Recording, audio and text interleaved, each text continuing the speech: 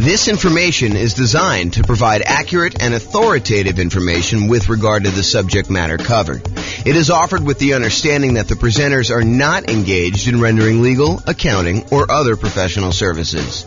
If legal advice or other expert advice is required, the services of a competent professional should be sought. Welcome to the Windsor Real Estate Investing and Real Estate Financial Planning Podcast. Learn all about investing in real estate in Windsor, Colorado, with a combination of real estate financial planning and modeling with numbers specific to Windsor.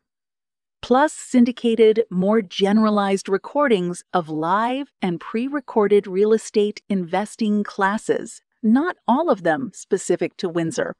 Be sure to stay tuned after the podcast for a message from our sponsors. Well, good morning and welcome everyone. This is James Orr, and today we're going to do a class that is very similar to the class we did yesterday. Yesterday we did a class on how to calculate cap rate, capitalization rate on rental properties. Today we're going to do a class on how to calculate cash-on-cash return on investment. And I don't think it's a big secret that I'm not the biggest fan of cap rate. I think the shortcoming with cap rate is that it doesn't take into account the financing associated with the rental property that you're analyzing. It's just a way to determine how much income the property is producing, divided by what the purchase price or the current value is. That's what cap rate is. But when we calculate cash on cash return, we have to take into account the financing on the property. So we determine what the cash flow is after the mortgage and if we have PMI on the property. And then we divide that by what we invested into the property in order to determine how productive the cash we invested into the property is in producing one of the four, technically five, areas of return that we have on the property. And so that's what we're going to cover today in this particular class, provided the PowerPoint works. Oh, there we go. Okay, awesome. So today what we're going to do is we're going to walk through an example, and I'll tell you where I get the numbers for each step. And it looks like our police person has arrived for the class. So Nick can tell me if I miss any of the particular sources of the data for today's presentation. I think yesterday, I don't want to get him in trouble, but I think yesterday he was distracted by trying to do some work during the webinar. Today's Saturday, so shouldn't be as much work. At least that's my guess. You can correct me if I'm wrong on that one. So. All right, so we're going to go through an example. I'll tell you where to get the numbers. Nick can correct me if I'm wrong. And I will start with a brand new spreadsheet I made. I made two of these. I made one for the visual cap rate on rental property calculator. And then now I have a visual cash-on-cash return on investment calculator for rental property as well. All it really does is it takes the calculation and it lays it out visually so that you could see like the relationship of all the different things that go in the calculation. It's not anything crazy. I mean, it's just kind of a nice little, at least I think it's a nice little visual. You guys can tell me if you think it's not nice. So we'll go over that, my brand new spreadsheet. And then the spreadsheet that I've had now for, probably at least a year now.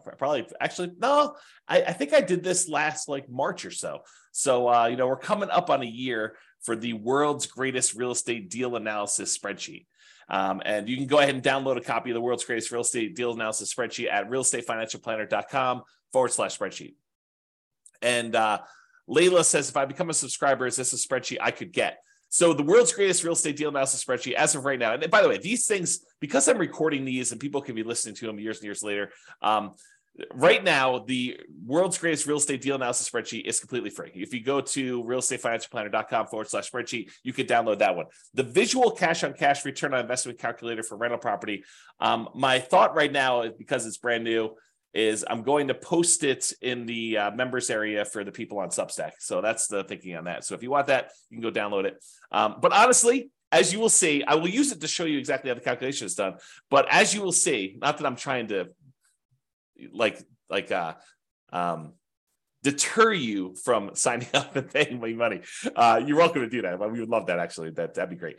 However, you don't need the visual cash-on-cash return on investment calculator for rental property because the calculation is done for you in the world's greatest real estate deal analysis spreadsheet. So technically, you don't need it, but that's good there.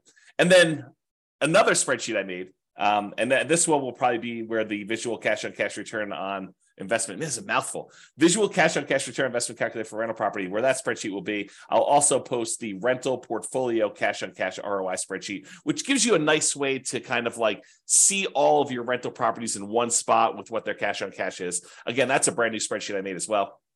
So I will give you that in the Substack members area as of right now. And then, because that's not enough, a second tab on the visual cash on cash return on investment calculator for rental property is the improved cash on cash return on investment focuser. So I'll show you what that means tonight, or this morning tonight. Man, it's already tonight. I just woke up. And so that will be on the second tab of that visual cash on cash return investment calculator. So you'll be able to see what parts of the equation formula will make the biggest impact for you if you're trying to improve cash on cash. Because I think that's a challenge for a lot of folks right now, right? We're in a market where prices have gone up quite a bit. Interest rates are up a lot, and rents are sort of lagging. I mean, they're up, but they're not quite up as much as prices and interest rates are. And so therefore, cash flow is not as great as it has been in the last few years. And I've been telling people this for years. I'm like, look, everything's on sale right now. You guys may not think it because prices are up and you're kind of like thinking, oh man, prices are way up and how could it be on sale? It's been on sale because the interest rates were so low and they were going down.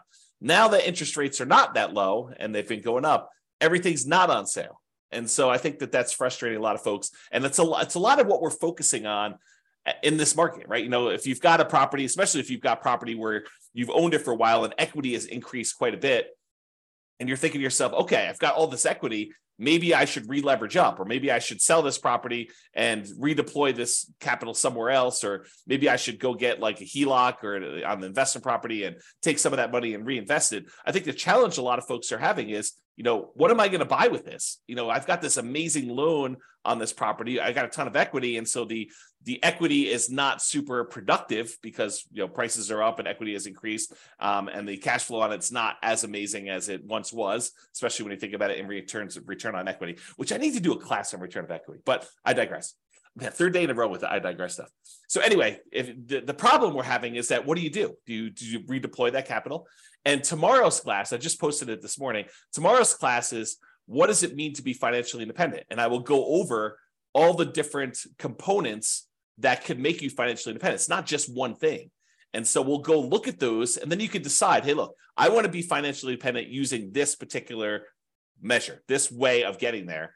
And so now you can ignore all the other noise out there and decide, I don't need to worry about whatever it is, crypto or fix and flips, or, even buying more rental properties if that's, not your strategy. I can ignore all those other things and really focus in on this one area, because that's the way to be financially independent. And honestly, if you've heard the old story about Warren Buffett and his airline pilot, the airline pilot basically asked Warren Buffett, the secret to being successful. And he told him, make a list of the 20 most important things that you want to accomplish in your life. And so the airline pilot goes, he makes this list of the 20, says, okay, rank them from 1 to 20, 1 being the most important, 20 being the least important. And then Warren Buffett says, okay, now take number 5, anything below number 5, that list are the things that you must avoid at all costs, because they are distractions. They are things that seem important, but they're not, because you really need to focus all of your energy on those top 5 and only those top 5. You think that, oh, maybe I'll eventually get to number 6 and I really should be working a little bit on that now, or number 7 or number 11 or number 14. But really, that's the problem. The problem is that you think that those are important when they're really not important, because you're never going to get to them. And they're going to distract you from achieving the top 5. And so really, tomorrow, what we're going to go over, not today, this is not today's class, but tomorrow we're going to go over is, focusing in on what is most important for getting you to be financially independent. And then realizing you need to ignore all the other crap, even though it's shiny object. You're like, ooh, the flipping land, that sounds amazing. Or, doing short-term rentals, that sounds amazing. Or, doing this nomad thing, I just learned about that. That sounds amazing. And maybe that is in your top 5. But if it's not in your top 5, you need to be able to say no. And I think tomorrow we'll get some clarity on that. Okay, now that I'm way off topic, today, we're going to go over the how to improve on cash return investment with the focuser. And if you want to see more examples of me calculating cash on cash, you're welcome to go to realestatefinancialplanner.com/calculate-cash-on-cash. So calculate cash on cash with dashes instead of spaces. Okay. So this is it. This is the visual cash on cash return on investment calculator for rental property. And all it does is it walks you through visually what is happening in order to get there. And if you were on the call yesterday, the webinar yesterday, you heard me go through this very similar looking thing to do cap rate. Why? Because they're similar because up to the net operating income calculation, they're identical. You need net operating income in order to calculate cap rate, and you need net operating income in order to calculate cash on cash return. So they look similar enough to there, but once we get to net operating income, we do something different with it for the calculation for cap rate. For cap rate, we divide it by purchase price or the current value of the property. For cash on cash, we're going to subtract out all the mortgage expenses, and then we're going to divide that by the total cost to close, or the total amount we invest in the property in order to determine it. So that's where we're headed today. A recap for those that didn't watch yesterday's webinar or listen to the podcast or whatever you're doing. All the red inputs on here are what I call primary real estate metrics. They are things that you don't have to calculate them. You get them from somewhere else. For example, rent. You're not calculating rent. You're just getting it. Rent appears. It's what you can get for the property. Or, what your property taxes are. It's not like you need to calculate that. All the blue ones are ones where you calculate. You take, two primary inputs like rent and other income, and that gives you gross potential income as an example. So all the blue ones become these kind of like, they're almost like compound calculations when I think about real estate kind of like metrics, the hierarchy of real estate metrics, like how we get the calculation. The more complicated it is, the more inputs it has, the more likely it is to have errors, and the less you should trust it in a lot of ways, right? And so the further down this line of calculations we go, the more errors we've kind of inserted into the calculation. And so the less certain we should be of that kind of number. And so some of these get really, really complicated. Like when we look at the overall return on investment we have from appreciation and debt pay down and the tax benefits of depreciation and the cash flow on the property. We have all four of those things going in and all the inputs that go into getting to that point. That number is awesome. We love that number, but it doesn't really have a lot of certainty in it because there's so many assumptions that go into it. You'll see just the assumptions for one of those areas on the cash on cash return investment today. So we're kind of going there. All right. So the blue ones are the ones that are compound. The yellow ones are ones that take both a compound and put a secondary one, and you also have primaries or more than one kind of blue one in there. And so you can kind of see they get more complicated as we go down. The red ones are all the ones you're going to need inputs for, and the green one's kind of what we're seeking. It's the only one that's not color-coded based on how it is in terms of the hierarchy of metrics there. Okay, so I'm going to walk you through this whole analysis by zooming in, and then I'll zoom back out with the numbers we need. So the first step is, in order to calculate cash on cash, return on investment, we need to know what the cash flow is on the property after all expenses, and we divide that by the total cost to close. And the total cost to close consists of your down payments, your share of the closing costs as a buyer, anything you need to get into the property, that really should be included in that. And there's some gray area here, and I hate to be inexact, but this is the reality of it, okay? If you have a property that you're buying and it's distressed, and you know that going into it, you're going to need, paint or carpet or to replace a kitchen sink or to put a refrigerator in, does that count as a total cost to close? And it's an interesting question, right? Because do you take into account the stuff you need, the rent-ready costs for a property to be ready to kind of like rent? And I think for most of you, I think that you should include those, right? Because it truly is how much cash return, the cash flow you're getting on a property, and you had to invest that money in order to get the property to exist. It's like the total amount you needed to invest in the property. So how much cash did you need to bring to the table, including the money that you needed to get it there in order to be able to have this property produce this amount of cash flow? So I do think you probably do include those. And some people would argue, the purists out there would say to me, James, but that's not really technically the cash on cash. Yeah, maybe. I actually think it is. I think that you probably should have, the money you need in order to get the property rent ready in there. Because then people will start saying, well, what about, you're going to need a roof and, 2 years, should you kind of include that in there? I don't know. Now you're getting a little crazy on me. And honestly, this metric is not, while it's probably one of the most important metrics when you're analyzing a deal to make sure that you get a property that's not going to really drag you down, like a kind of a, what do they call those? What's the animal that they have around your neck? Is it a mongoose? What is the animal that they have around your neck? I don't know. Anyway, you don't want to have a property that's really going to drag you down with cash flow, right? You want a property that, or if you're going to do it, make sure that you plan for that and set aside enough money to handle any negatives. Albatross. Thanks, Lee. Like, that's awesome. Albatross around your neck. So you don't want one of those. Okay. So I don't know where I was going with this. I think I was talking about this idea of like total cost to close and how much do you include. I think once you get the property, you make the decision to buy it, doing this cash on cash return investment calculation. I think as soon as you do this, this is going to sound horrible. As soon as you do this calculation, you should abandon it, right? Because that's not the metric we are concerned about moving forward.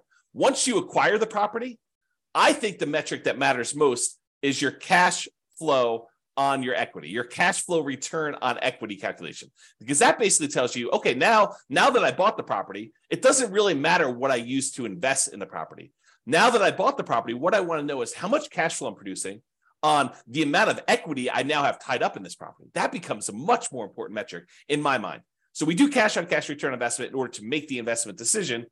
How much money do I need to put into the deal? And then how much cash flow am I generating on it? But once you get into the property, I don't think that's important anymore. I think what's most important then is, okay, I now have this much equity in the property, and this is how much cash flow I'm producing. Do I want to stay in the property and continue to get this current return? Or do I want to sell this property, walk away with my net equity, because you have expenses of getting out of there, and then determine if I should reinvest that somewhere else? Because then it becomes a comparison of, should I stick with this, what I have, and the return I'm getting, or should I then sell this property, pay all the expenses on it, or defer some of them? You can't defer all of them. I guess you could defer or eliminate all of them. I guess you could do that. And then you actually move on to something else. And so really, if you want to get super technical, the one I like most is your cash flow on the return on true net equity, which is your equity after you take into account all those expenses, because that's the amount of money you would walk away with and that you could reinvest somewhere else. Man, is that a tangent or what? Okay, so getting back to the class at hand. Cash on cash return investment. So we're going to take the cash flow, which is all the money you got coming in, divided by, minus all the expenses you got going out, divided by the total cost to close. And I kind of included what sort of gets included in there and where you get it from. That actual calculation there is what cash on cash return investment is. So the total cost to close is a primary input. You just get that number from, your closing sheet, how much money you put in and how much money you, technically, I guess it is a calculation, right? Because if you have the money you had to put up for a down payment, plus the closing costs, plus any expenses you have in there. In fact, why don't I make a note? Because, technically that is right. It is actually a calculation. So, all right. Total cost to close. See, you're seeing this happen in real time. It's not really primary because it gets calculated. So I'll kind of put in there what gets calculated in there, but you guys know what I mean. It's really a number you get off of somewhere else. It's just your closing sheet, the total amount you had to put down, plus the closing costs in order to get the loan, plus if you had any money that needs property to be rent ready, you can put all this in there to get that. Okay. And I won't even go down the rabbit hole. I won't let you guys distract me and talk about reserves here, right? Because technically, you probably should have reserves in order to buy a rental property. I think it would be imprudent for you to go buy a rental property without reserves. And then you got to ask yourself, well, James, should I put my reserves in my total cost to close? Because I really need that money set aside in order to do that. So really the cash on cash return investment is going to be even lower because you really should have, probably 6 months or 12 months of reserves, depending on what you're keeping it in, which I should do another class on reserves. But there you go. I won't even go there.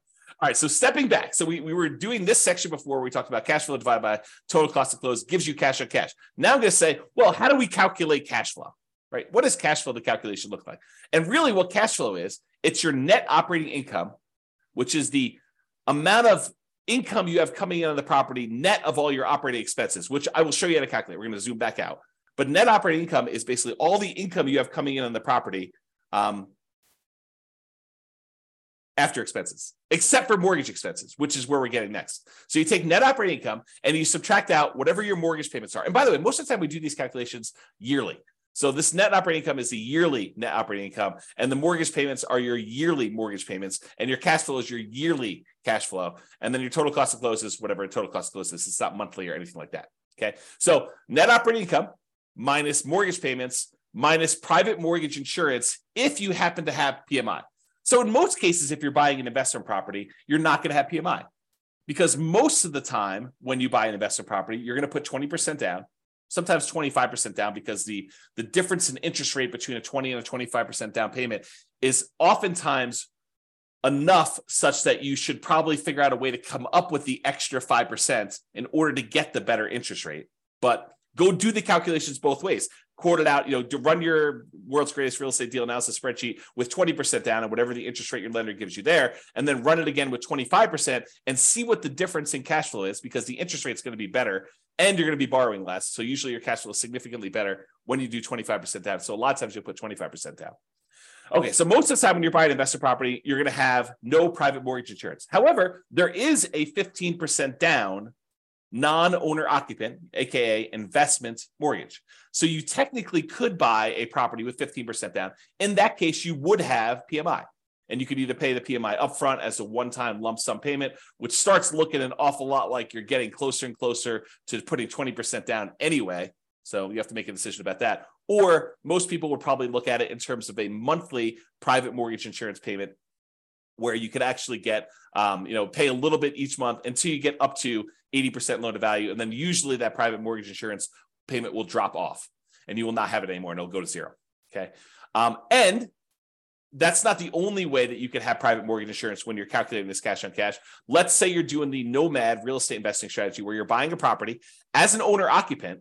You're going to live there for at least a year. It's a requirement of the lender that you do that. And then at the end of the year, you're going to convert it to a rental. Well, a lot of times we will run analysis when we buy that property to say, look, I know I can't rent it in year one, unless you're doing like house hacking where you have a roommate with you or something like that, or renting out a duplex or triplex or fourplex. And so you're going to look at it and say, I've got this property now that I'm either able to rent out if you're house hacking or doing duplex, triplex, or fourplex, or whatever you're doing. Or a year from now, once the property I've lived in a property for a year, I'm going to convert it to a rental. What would cash flow look like either now or then? And most of the time I tell you just to analyze it now, because it's just simpler. So if you go and do that, and you're putting less than 20% down, you're doing like a 5% down conventional loan, or a 3.5% down FHA loan, or 3% down conventional, or nothing down USDA, or nothing down VA loan, like all of those low down payment options that you could use to buy an owner occupant property that you're moving into. In those cases, except for VA, you'll have PMI. And for those that don't know, I mean, I just assumed everyone knows what PMI is. PMI, private mortgage insurance, is an insurance that you pay to protect the lender in case you default. And the way I like to describe it is, imagine for a minute the lender says to you, hey, look, I will loan you money in order to help you buy this house. And you're like, great. And they say, okay, what I'd like you to do though is I want you to have some skin in the game so that if the property value goes down, I'm protected, and that you would lose money first. And you're like, hey, that sounds reasonable to me. You're willing to loan me money in order to buy this house. It sounds reasonable that I have some skin in the game to do that. And so what the lender says is, I'd like you to put down 20% so that if the property value dips and I have to foreclose on you because you stop making payments, that I'll be able to get all of my money back out, all of that 80% value back out, and I will feel very, very safe in that position. And you're like, well, that sounds reasonable to me, but what if I wanted to put less down? And the mortgage company says, hey, let me think about that for a minute. Well, I'll tell you what I'm willing to do. If we find a third party, private mortgage insurance company, we find this third party and we say to them, look, the buyer, you, will go ahead and pay them a fee, and they will take the risk on if there's a foreclosure and I am going to end up losing money. So what they will do is they will insure me as the lender for you only putting less down, as if I had put 20% down. Kind of a way to think about it, right? So what basically it does is it protects the lender in case they have to foreclose and they don't get all their money back as if you put 20% down. If you put 20% down, they feel comfortable. But when you don't put 20% down, they don't feel super comfortable. And so they want this third party in the way to protect them in case you default. And so you're paying the third party private mortgage insurance company a fee to protect the lender in case you default. That's what it is.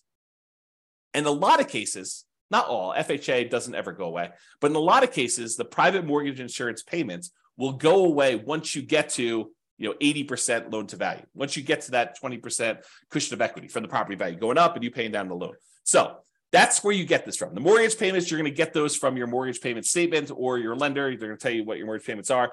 The private mortgage insurance number, you're going to get that from your lender. They're going to tell you, hey, look, your PMI payment is going to be either X number of dollars upfront as a one-time payment or monthly in order to, kind of help offset this risk and pay the mortgage insurance premium until you get to, 80% loan to value or 78% loan to value or whatever it is for them. So you're going to get those numbers from there. And then we already covered where to get the total cost to close. So we've got to the point now where we've calculated cash flow from net operating income, which is calculated. We'll show you how to do that here in a second. And then you get private mortgage insurance and your mortgage payments from those sources. All right. Let me take a break. All right. Zooming back out a little bit more. Now we've covered net operating income. We've covered mortgage payments. We covered private mortgage insurance, covered cash flow, total cost to close, and now cash on cash return on investment. Now we're going to step back and say, well, how do you calculate net operating income? Well, net operating income is really the net after expenses of the income you have on a property. So what does that mean? Well, we have this gross operating income. That's the amount of income you have coming in on the property, gross, before expenses. And then you have your operating expenses. So you subtract your operating, and by the way, little, what do they call it? The operator symbols. So this is minus. So gross operating income minus operating expenses gives you net operating income. Net operating income minus mortgage payments minus private mortgage insurance, and that equals cash flow. And then cash flow divided by total cost to close gives you your cash on cash return. So there's little operators in there to show you what the calculation is. Okay. So gross operating income minus your operating expenses. So all the operating expenses are, which we're going to cover here in a second, all the things that cost you to operate the property: taxes, insurance, maintenance, property management, things of that nature. So those are all the operating expenses. And the gross operating income is going to be all your rent, stuff like that, which we're going to show you how to calculate here in a second as well. Okay, any questions on that? So these are not inputs for you, right? These are not the red boxes where you need to come up with them. They're calculations, which we're going to calculate here in a second. All right, we've zoomed out again. Let's go calculate what gross operating income is. Well, gross operating income is the gross potential income. Gross potential income is all of the income you could possibly produce if nothing were to go wrong with your particular property. It's like, in a perfect world with no vacancy, how much money could this property produce for me? Okay, we're going to calculate that here in a second. Next step. Minus, so that gross potential income minus how much you've set aside for vacancy. And you say to me, okay, so vacancy, where do I get that number from? Well, vacancy is an estimate of how much we think the property will be vacant in the future. I guess you technically could do it in arrears. If you wanted to calculate what your cash on cash return was over the last year, you could do something like that. But most of the time, it's a forward-looking number, right? We're trying to say, how much will this property be vacant? And if it's a property that's not desirable and you're trying to get like absolute very top of the possible range of rents, might your vacancy be higher? Probably, especially if you wait for your current tenant to move out before you start doing repairs and marketing your property to find your next tenant. However, if you start way early, even before the current tenant is out of the property, you ask your current tenant, 90 days before their lease is about to expire, do you want to renew your lease, or should we start marketing the property in order to find the next tenant? Then you could start marketing the property if they don't tell you within a very short period of time, within a week or so, hey, listen, I do want to renew, or no, I plan on moving out. Then you could start marketing your property, 60 to 90 days before the property becomes vacant. Shouldn't your vacancy be a little bit lower? Even if you start searching for a tenant with higher rent early on, and if you're not getting calls, you're not getting inquiries, you drop the rent a little tiny bit, do it for another few days, see if you're getting calls and inquiries, and then drop it another little bit until finally you're at whatever the fair market rent is, and you're getting a reasonable number of calls and inquiries and applications on your property. And because you're starting 60 to 90 days in advance, taking 3 or 4 or 5 days or a week in order to test the slightly higher rent before you drop it a little bit and then continue testing it to refine it. If you do that as a strategy, won't your vacancy be a lot lower? So if you're using this strategy of starting 69 days in advance, and you're testing your rents, and you're definitely a good salesperson about being able to, talk to people and sell your property and tell them about the pros and cons and the benefits and why they should rent from you and not the other house down the street. If you're good at sales and you're, selling the tenant, and you're also good at marketing the property, you've got really good photos, you got really good description, you got a good process. The property shows well because the current tenant is a high quality tenant that's taking care of the property, and you've done all the maintenance of the property so that it looks good when you're showing it with the tenant there. Like, if all these things are true, then vacancy, I think, should be in that kind of like 3% to 5% range, probably closer to 3%. But if you're kind of like lackadaisical, a little bit reactive in your kind of thing, you're kind of testing high rents, you're thinking, I'd rather have a month of vacancy, but get $50 more a month in rent because that makes sense to me, which doesn't. But, you're thinking of all these kind of different strategies, then maybe you're kind of like vacancy is going to be 5 to 8%. Or maybe you're hiring a property manager and they're not doing a great job. Maybe that's 5 or 8%, or even higher. I mean, if you have like a really poor quality property and it's in a rough part of town and it's hard to fill, and you're trying to get really top dollar for the rent because that's what you believe you should be doing, you might have higher than that. Or if you have a lot of turnover where you have tenants that are constantly being evicted because you have a low quality tenant pool, and by the way, you'll find better quality tenants by starting earlier. You get planners. You get someone who's like, I don't need a property tomorrow because I'm evicted. I'm living on the street. I need a property tomorrow in order to find this. My lease is going to expire at the end of whatever it is, March, and so that's when I want my property. And so I'm going to start looking in January to find my replacement. That's the type of planning tenant, high quality tenant that you want. Someone who's thinking ahead. Someone who's not like out on the street looking for a property to live in tomorrow. I mean, and that's the type of people you get, or a lot of vacancy where you're waiting for someone to move in if you've got a property that's vacant and you're trying to advertise. Okay. So the vacancy one you use that as a percentage of the rent you're collecting, because, we have that thing there. So you can kind of do the calculation. I think, if you don't know any better, 5% is probably pretty reasonable for that number. If you're a good property manager and you know what you're doing, 3% I think is a little bit of a better number. And if you are a train wreck, man, that sounds horrible. But if you're a train wreck with your property management skills, then use a higher number. Okay. Am I doing a good job, Nick, with getting these in here? Make sure we got all this stuff. Okay, good. Let me know. All right, so gross potential income, which we'll show you how to calculate. That one's really easy to calculate. And then minus vacancy dollar, that gives you that gross operating income, which we're going to need. Yeah, Nick says I'm doing a good job, so thank you.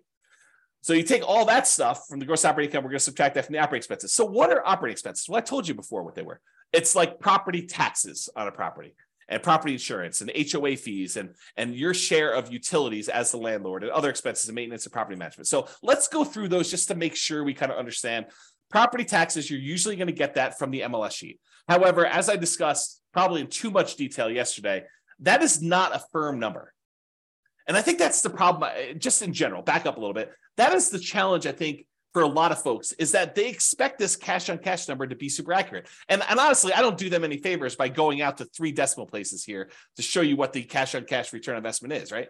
But it's not that accurate of a number, right? We have property taxes in here as like, $2,956, just as an example. However, when you buy a property in some jurisdictions, in some markets, they actually reassess the property based on the sale, and your property taxes are going to change because now they know what the real value is, high or low. Could go up, more likely, or it could go down, less likely. So it could change. And I gave the example yesterday of you're buying a property from a senior and they had the senior tax exemption. They had like a homestead exemption on their property. And so maybe their taxes are really, really low. Like you're looking at it, you're like, wow, the property taxes on this property are only $1,200 a year. That's amazing. This property's going to cash flow like crazy. Well, it's going to cash flow like crazy if you were a senior and you had a senior homestead exemption on the property. Yeah. But when you buy the property, you no longer get that exemption. Right. And so property tax numbers can change. They're not static. They're not fixed. And they probably will get changed when the property gets reassessed anyway. Like this number goes up over time. So just be aware that this is not a super exact science. Like if you're looking at 2 different properties and you're like, what, this one gets me 4.91% cash on cash return, and this one gets me 4.85. I definitely should go with the 4.91. Not so fast. I think at that point, they're identical. And you need to go look at, okay, which one of these properties helps me achieve whatever goal I am trying to achieve that I want to hold in my portfolio for a longer period of time. And maybe I choose that one, not necessarily the one that has a slightly better cash on cash return, because it's not that accurate to begin with, right? It could get lost in a bad vacancy or a property tax or a property insurance claim that you didn't expect because it happens to be in a windier area of town and you're going to have shingles blown off. I mean, there's all sorts of weird stuff like that can happen. So this is not that exact. It's not that exact of a science. So then I think you start looking at, 4.9, 4.8, 4.7. They're all really, really close. Now let me think about, okay, of the properties I'm considering, which one do I really want to have in my portfolio? Which one helps me achieve my goal? Which one's most likely to go up in value over a long period of time? Which one is most likely to be easier to rent? Which one is more likely to have people stay there for a long term as a renter in it? Which one am I able to add the most value to? Like all these other considerations. In fact, I probably should do, and let me know if you think I should do this, but I probably should do a class on that. Like, the non-cash on cash calculation considerations when selecting a particular property, right? Like it's all these soft skills, all these sort of speculative, maybe I shouldn't do a class on that because they are like, they're speculative. Like, what do I think is true about the future of this particular property? It's like all those gut feeling ones, all the kind of blink things. If you remember Malcolm Gladwell's book, Blink, about making decisions on stuff, right? Like how you kind of think about those. So I don't know. We'll have to go into that in detail, but so you know where to get property taxes from, and you know why it's not always 100% accurate. Similarly with property insurance, I think when you start your search to buy a replacement property, you call your insurance agent on a property really early on property, and you say, look, this is pretty typical for the properties I'm looking at. What would property insurance be on a property? If you have other properties, you don't even need to do this because but what would property insurance be on a property that I'm buying that's, about a X dollar property with, 4 bedrooms or this marketplace and this kind of thing. And they'll say, insurance on that would be $1,600 a year, whatever number they give you. Then, if you're going to go look at a property that's a little bit more expensive than the one you got your initial quote from, maybe you bump up insurance by, 5%, 10%. If it's a little bit cheaper, maybe you bump it down by a little bit there. But you're not calling your insurance, at least I don't think you should. I think this is borderline harassment. You're not calling your property insurance company every time you're analyzing a brand new deal. You get 6 new properties in the morning, you have your insurance agent on the phone running insurance quotes on 6 properties. Sounds like overkill, right? You're going to use a rough number to do your calculation. Maybe when you go out to the property, you're like, oh, this one does look interesting. I think I would like to make an offer on this. At that point, you probably could call your insurance agent and get an updated quote from them. Or maybe you wait for your offer to get accepted. If you're going to do an offer that doesn't have a high probability of getting accepted, maybe you wait until after it gets accepted and you're in your due diligence period, provided you keep your due diligence deadline, your ability to object if insurance is unreasonable or you're unable to get it. If you don't have that deadline and the ability to terminate, maybe you do call them beforehand and make sure, double check. But that's the idea. And so insurance, you're going to have these kind of rough numbers in place while you're doing your calculations, and then you'll firm them up later as we go. Okay. HOA fees, you're going to usually get that from your real estate agent or find out what HOAs they're in and then call the HOA companies if you're doing this yourself. Landlord paid utilities. This is not like the utilities that are for the property that the tenant is paying. So normally in a lot of markets, that's going to be electricity and water and sewer and gas, whatever the heating source is that they're going to use for the property. A lot of times the tenant is going to be paying those. The landlord paid utilities are the utilities that are exclusive for the landlord to pay.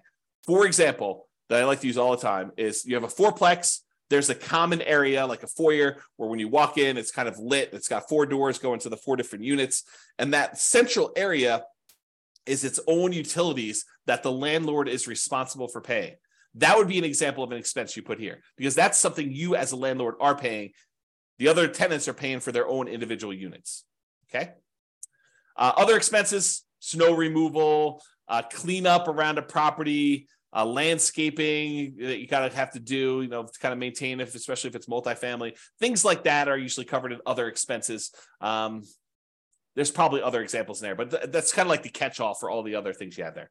And then maintenance on the property, you're going to set aside a certain amount of money. I mean, you know that things are going to wear out over time. You need to budget for those. I probably need to do an updated class on capital expenses and maintenance and kind of walk through those again. If you have access to the old one, you can go watch that. There's some really good stuff in there about like what's maintenance, what's capital expenses, and what's normal. And I made some like really crazy, like, this spreadsheet's kind of cool, but I made some ridiculously cool spreadsheets for doing capital expenses and maintenance and kind of budgeting those. And in fact, I should make a note.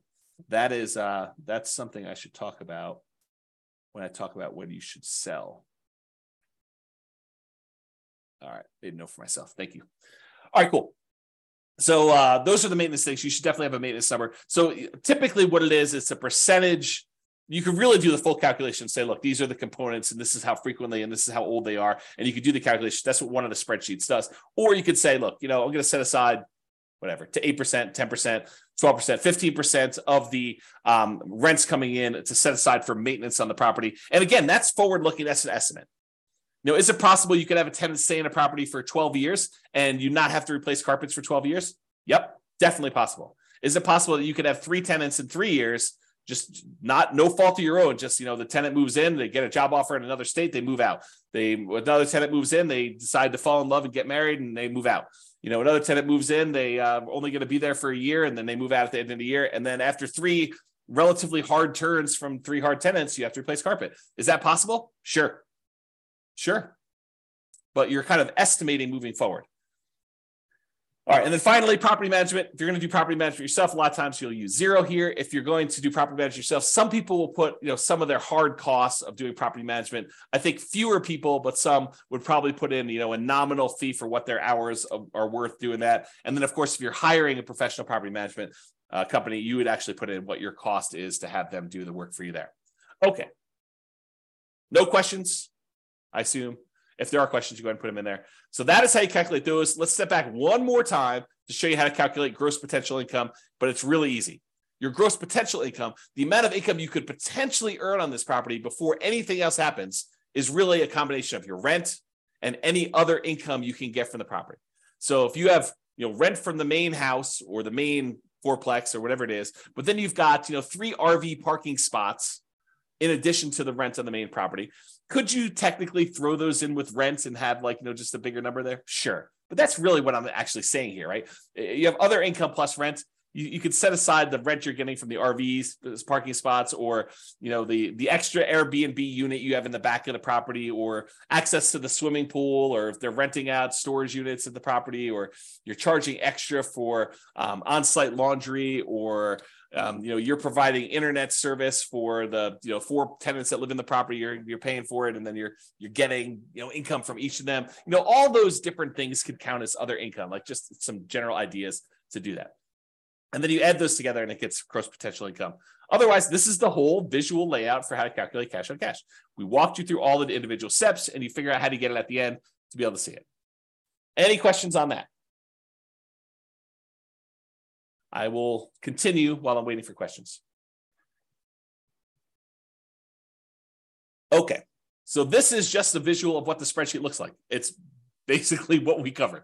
It just has the title and a little logo and a little copyright thing down there and what the version number is, so you can see what it is there. All right, so yesterday we talked about how to calculate cap rate, capitalization rate, which is basically that net operating income divided by the purchase price or the value gives you cap rate. Today, we talked about cash on cash. And so you can see that all the calculations are identical getting up to this net operating income box. These are identical getting up to here. It's from here and what we do with net operating income that differs. In one case, cash on cash, we subtract out the mortgage payments and the private mortgage insurance, and we divide that sum by the total cost to close in order to get cash on cash. With the cap rate one, we took that net operating income, we divided by purchase price, we just got cap rate. So cap rate does not include any financing. Big difference. The cash on cash does. So what is the difference? Cap rate ignores the financing on a property. We just said that. It's the cash on cash return on investment if the property had no mortgage. Cap rate is cash on cash if the property had no mortgage. And I'll show you how I get there on the next slide. I think it's the next slide. Maybe it's 2 or 3. Cap rate is often used when we want to compare multifamily properties. You have a 12 unit and a 17 unit, and you want to figure out like which one is going to be better. And you can use cap rate in order to say, well, this one's got a cap rate, it's a 5 cap, this one's a 4.5 cap. You can kind of use those to compare. So it's used to do that. Both need the same calculation through net operating income, which we talked about, and I walked you through the calculations already, so I'm not going to do those again. All right, and I hinted at this earlier when I said cash on cash return on investment, when you're analyzing a deal for the first time to decide whether you want to buy it or not, makes a lot of sense. In fact, it's probably the primary metric for a lot of folks looking as to whether or not they should be buying a property. Look at their cash on cash return on investment, see what their cash flow would be when they buy this property based on how much cash they have to put in there. So it's extremely important when you're first buying a property. It tells you how much cash flow your property is producing based on how much you're investing in the property. That's a good number to know. However, after you've owned the property for 10 years, does it really matter what you initially invested in the property? Fast forward 10 years from now, does it matter that you only put $1,000 down on this property? Probably not. And honestly, the less you put down, the more amplified this gets, the less meaning it has. I'll give you an example about this. Let's say you managed to buy a property with nothing down, and you got so many credits and rebates and everything that you literally have negative $1 in the deal.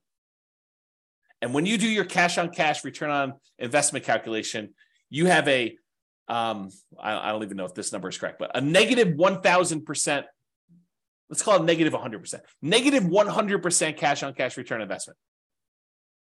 Negative 100%. Certainly you should not buy that deal. Or maybe you should. What does a negative 100% return on investment mean in the terms of you having negative $1 invested in the deal? Right? It means nothing.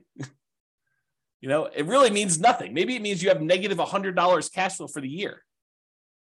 That's nothing. On putting nothing down into a deal, that's silly. And that's why the smaller you put into a deal, the more amplified these returns can get in both directions. They can get really, really high positive, or they get really, really high negative. This is sort of like what happens if you have an infinite return on investment if you have nothing in the deal. Well, if you have really, really small numbers, it gets skewed there. Layla says, should you really be including total cash to close, not purchase price in your cap rate calculation? No, for cap rate, the definition is the purchase price. So the definition of cap rate is your net operating income divided by the purchase price or the then current value of the property. We use purchase price when we're doing the new purchase or when you're selling a property. But when you're doing a property that you already own, you use the value of the property. So that is the definition of what it is. So yeah, good question. So when I was saying this before, so does it really matter 10 years in the future what you had initially invested in the deal? And my answer is no, it does not. What if your property went up in value a lot? Does it matter that you bought it with almost nothing down? Let's say $1,000. No, because now you have whatever it is, $100,000 in equity. It didn't matter that you initially started with $1,000.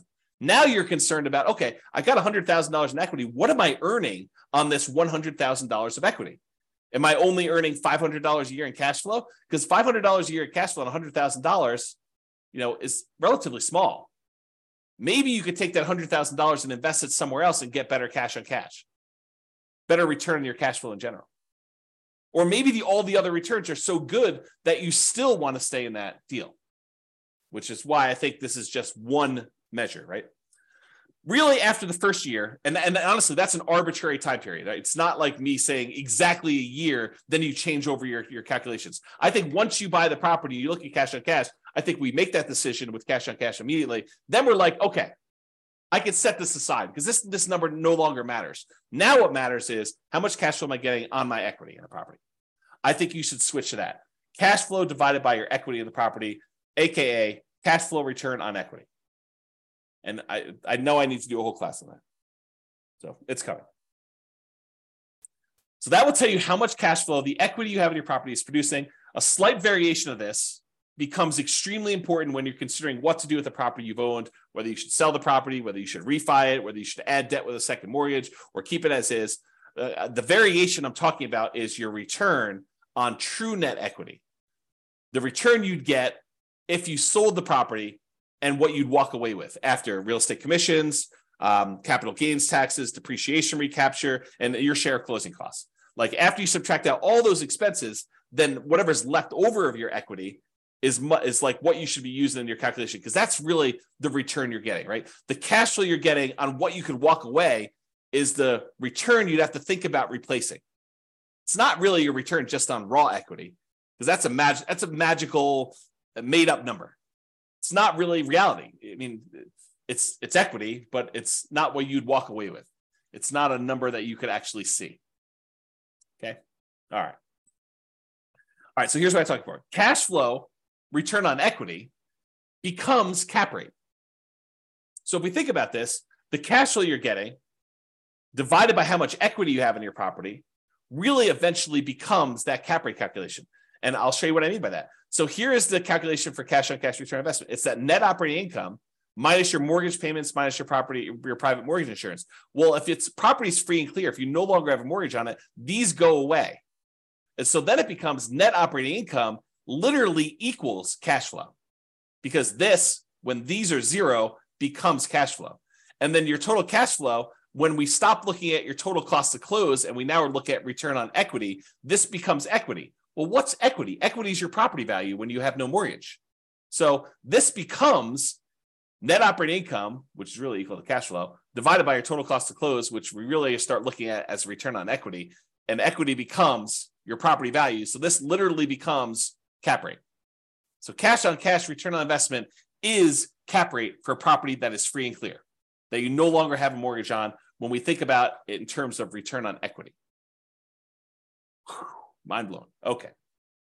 So that's what I covered there.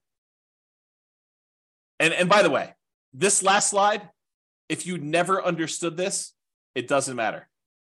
This is not a critical understanding piece of information. It's sort of like a fun parlor trick, helpful to realize if you're thinking about things in certain ways, but otherwise it is superfluous. You do not need to know this. It's not on the test. Okay, there we go. All right, so what are typical cash on cash return on investment numbers? I wish I could tell you, they're always this, but there's so many variables. It can vary by market. If you're looking in California versus New York versus Florida versus Texas versus Colorado, like all of these different markets in general, and even city specific, have varying what's normal cash on cash return on investments. And so they can vary a lot. And even within the market, you can't say, oh, all the properties in Fort Collins, Colorado are all 5% cash on cash, which they're not. I mean, you know that just by gut instinct, right? There are deals that are better than others. And what you can negotiate on a deal is better than others.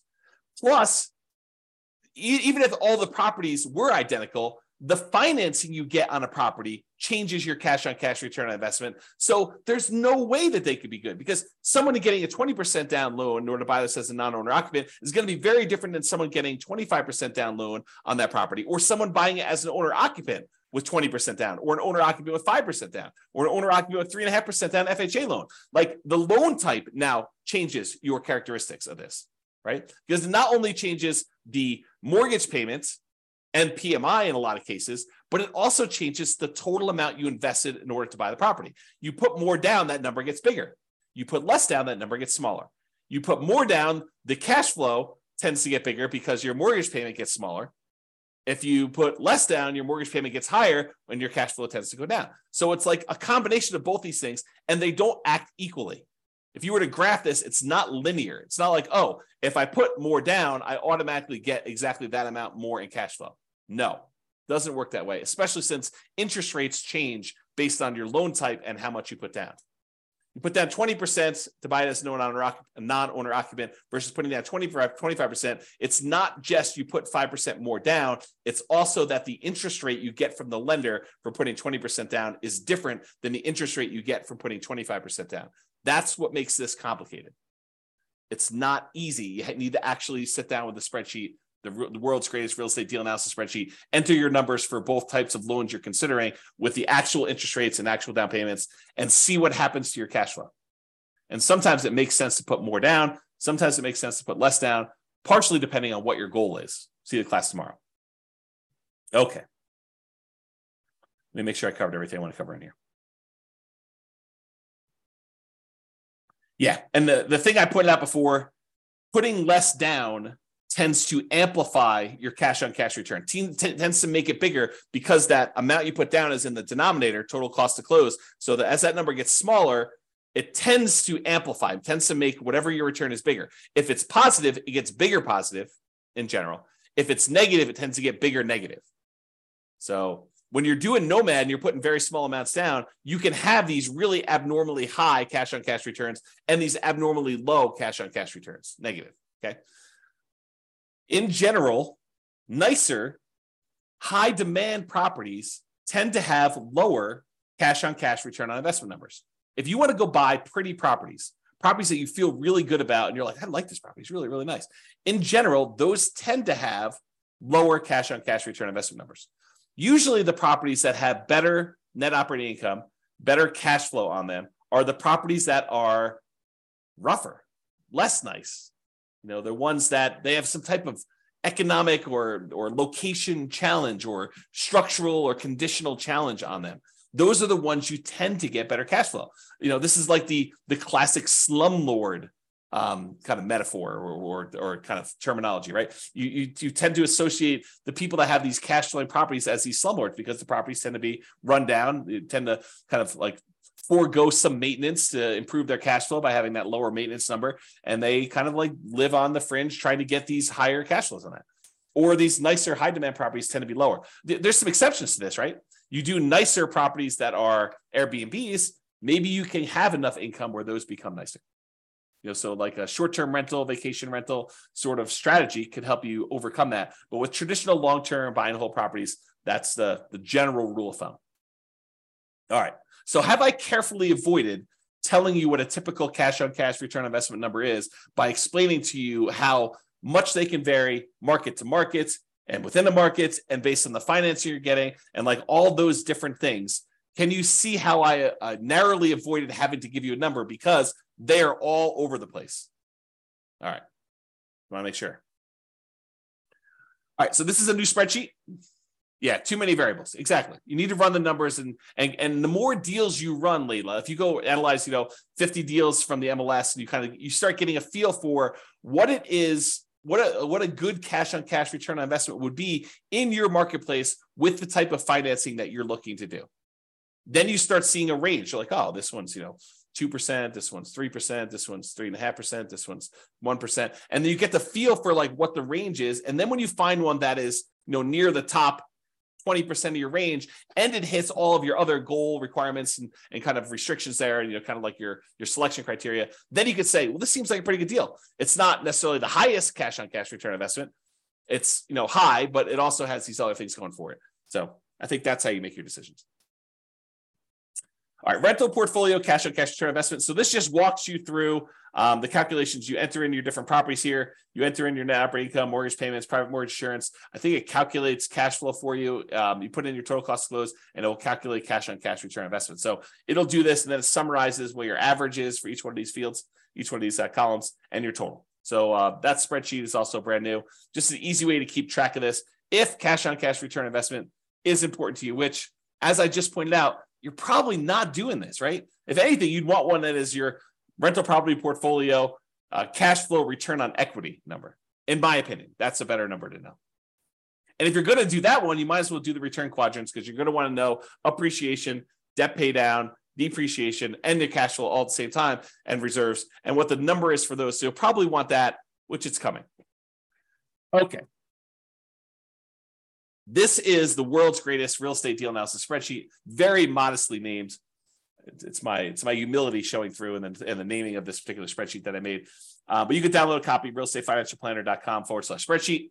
And this is where your cash on cash return on investment is shown. In this case, it's the green little bars. It shows you what it is. It has a little number telling you what it is in year 1, 2, 3, 4, 5. Again, I don't think that's a good number to look at past year 1, but I do show it to you. And then cap rate for the first 5 years shows you those two in case you are a cap rate person. Because really the world is divided into people that are like, I'm more of a cap rate guy or gal, or I'm more of a cash on cash guy or gal. And so you can look at those kind of as two different worlds. And so whatever you want, it's there. And so you enter in all the numbers, like all the inputs, all the red boxes are just over here for analyzing the deal. Once you enter all this in, all these charts update. It's the one I'm highlighting is because it's a class on how to calculate cash on cash.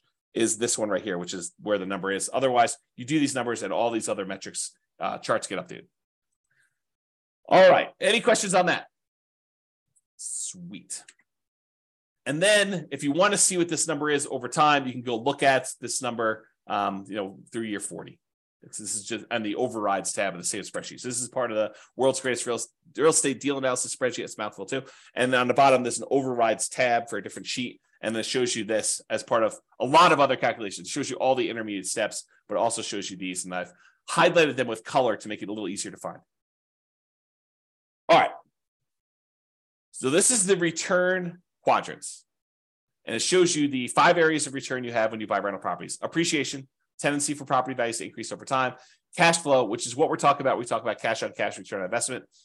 Debt pay down, how much of the loan you're paying down over the next year. Tax benefits, your depreciation benefits on the property by owning a rental property. And then the amount of return you're earning on the reserves you've set aside in order to own the property. And then the total of all 5 of those. Okay, so it shows you what those are. What I want to point out is this cash flow one, that is cash on cash return on investment when you're buying the property. So typically cash on cash return on investment is represented here for the return on investment quadrant. So when you're looking at it for year 1, this is a really important number to look at for your number. And that is literally cash on cash return. That's the calculation we did today.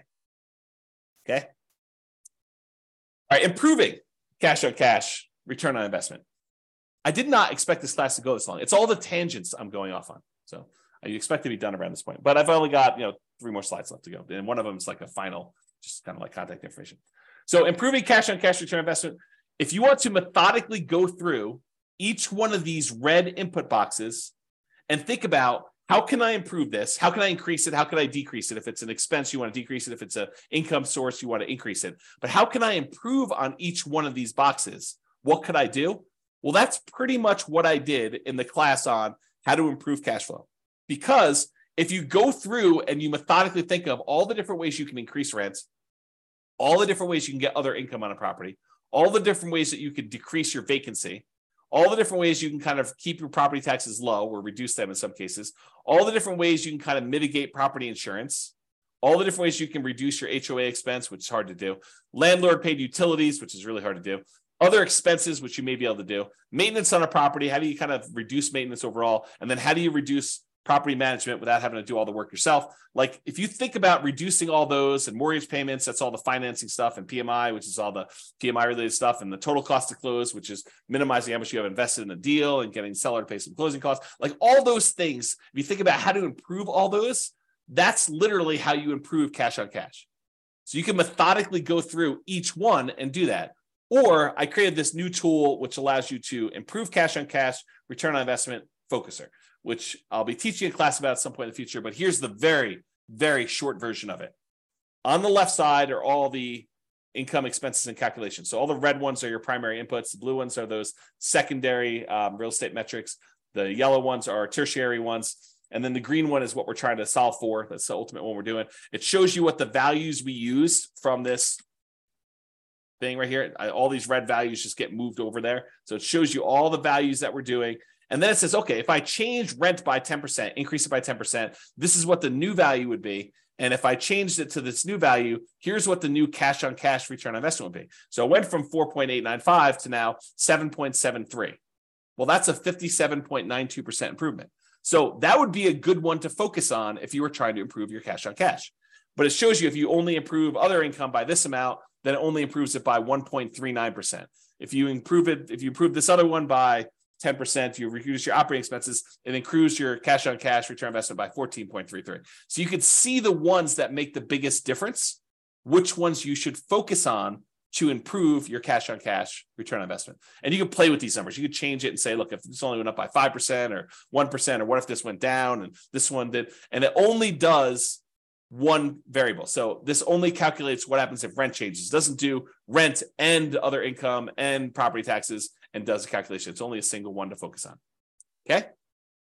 This is the second page of the visual cash on cash return on investment rental property calculator. So it's the second tab. That's where you'll find it.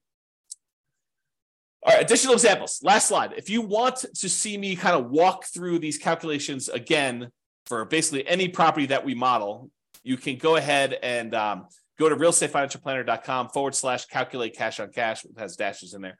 And any of the models you go to, if you go to the models page, Real Estate Financial Planner /model, realestatefinancialplanner.com/model. And if you pick a particular model, like doing Nomad or put 20% down or whatever, and then you go to copy it, it'll list the properties that it has in there. And below the property, it'll say, walk me through the cash on cash, or walk me through cap rate, or walk me through net operating income. So you can see me with software walk you through this analysis. And I explain to you what the steps are and where we got those numbers from and everything else. So if you want to see those, that's how you can do that.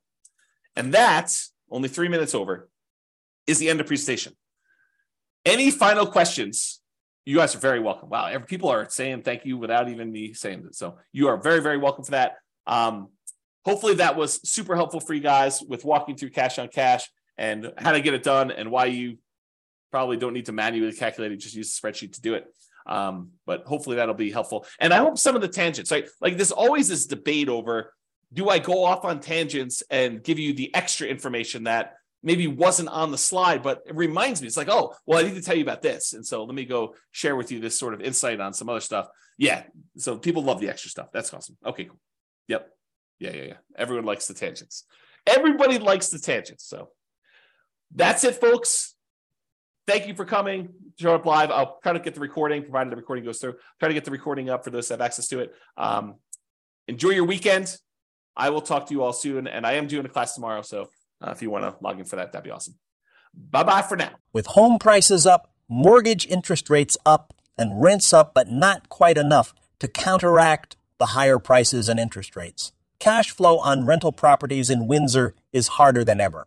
Book a call with the Real Estate Financial Planner to apply our proprietary 88 strategies to improve cash flow on your rentals. See the show notes for a link to schedule your call and improve your cash flow today. If you're a real estate agent, lender, or professional in Windsor that wants to help our real estate investor listeners, consider reaching out to learn about collaboration opportunities with this podcast. We'd love to add more value to our listeners by having you assist our investors buy, sell, and finance their real estate investments. See the show notes to schedule a call to discuss collaboration opportunities.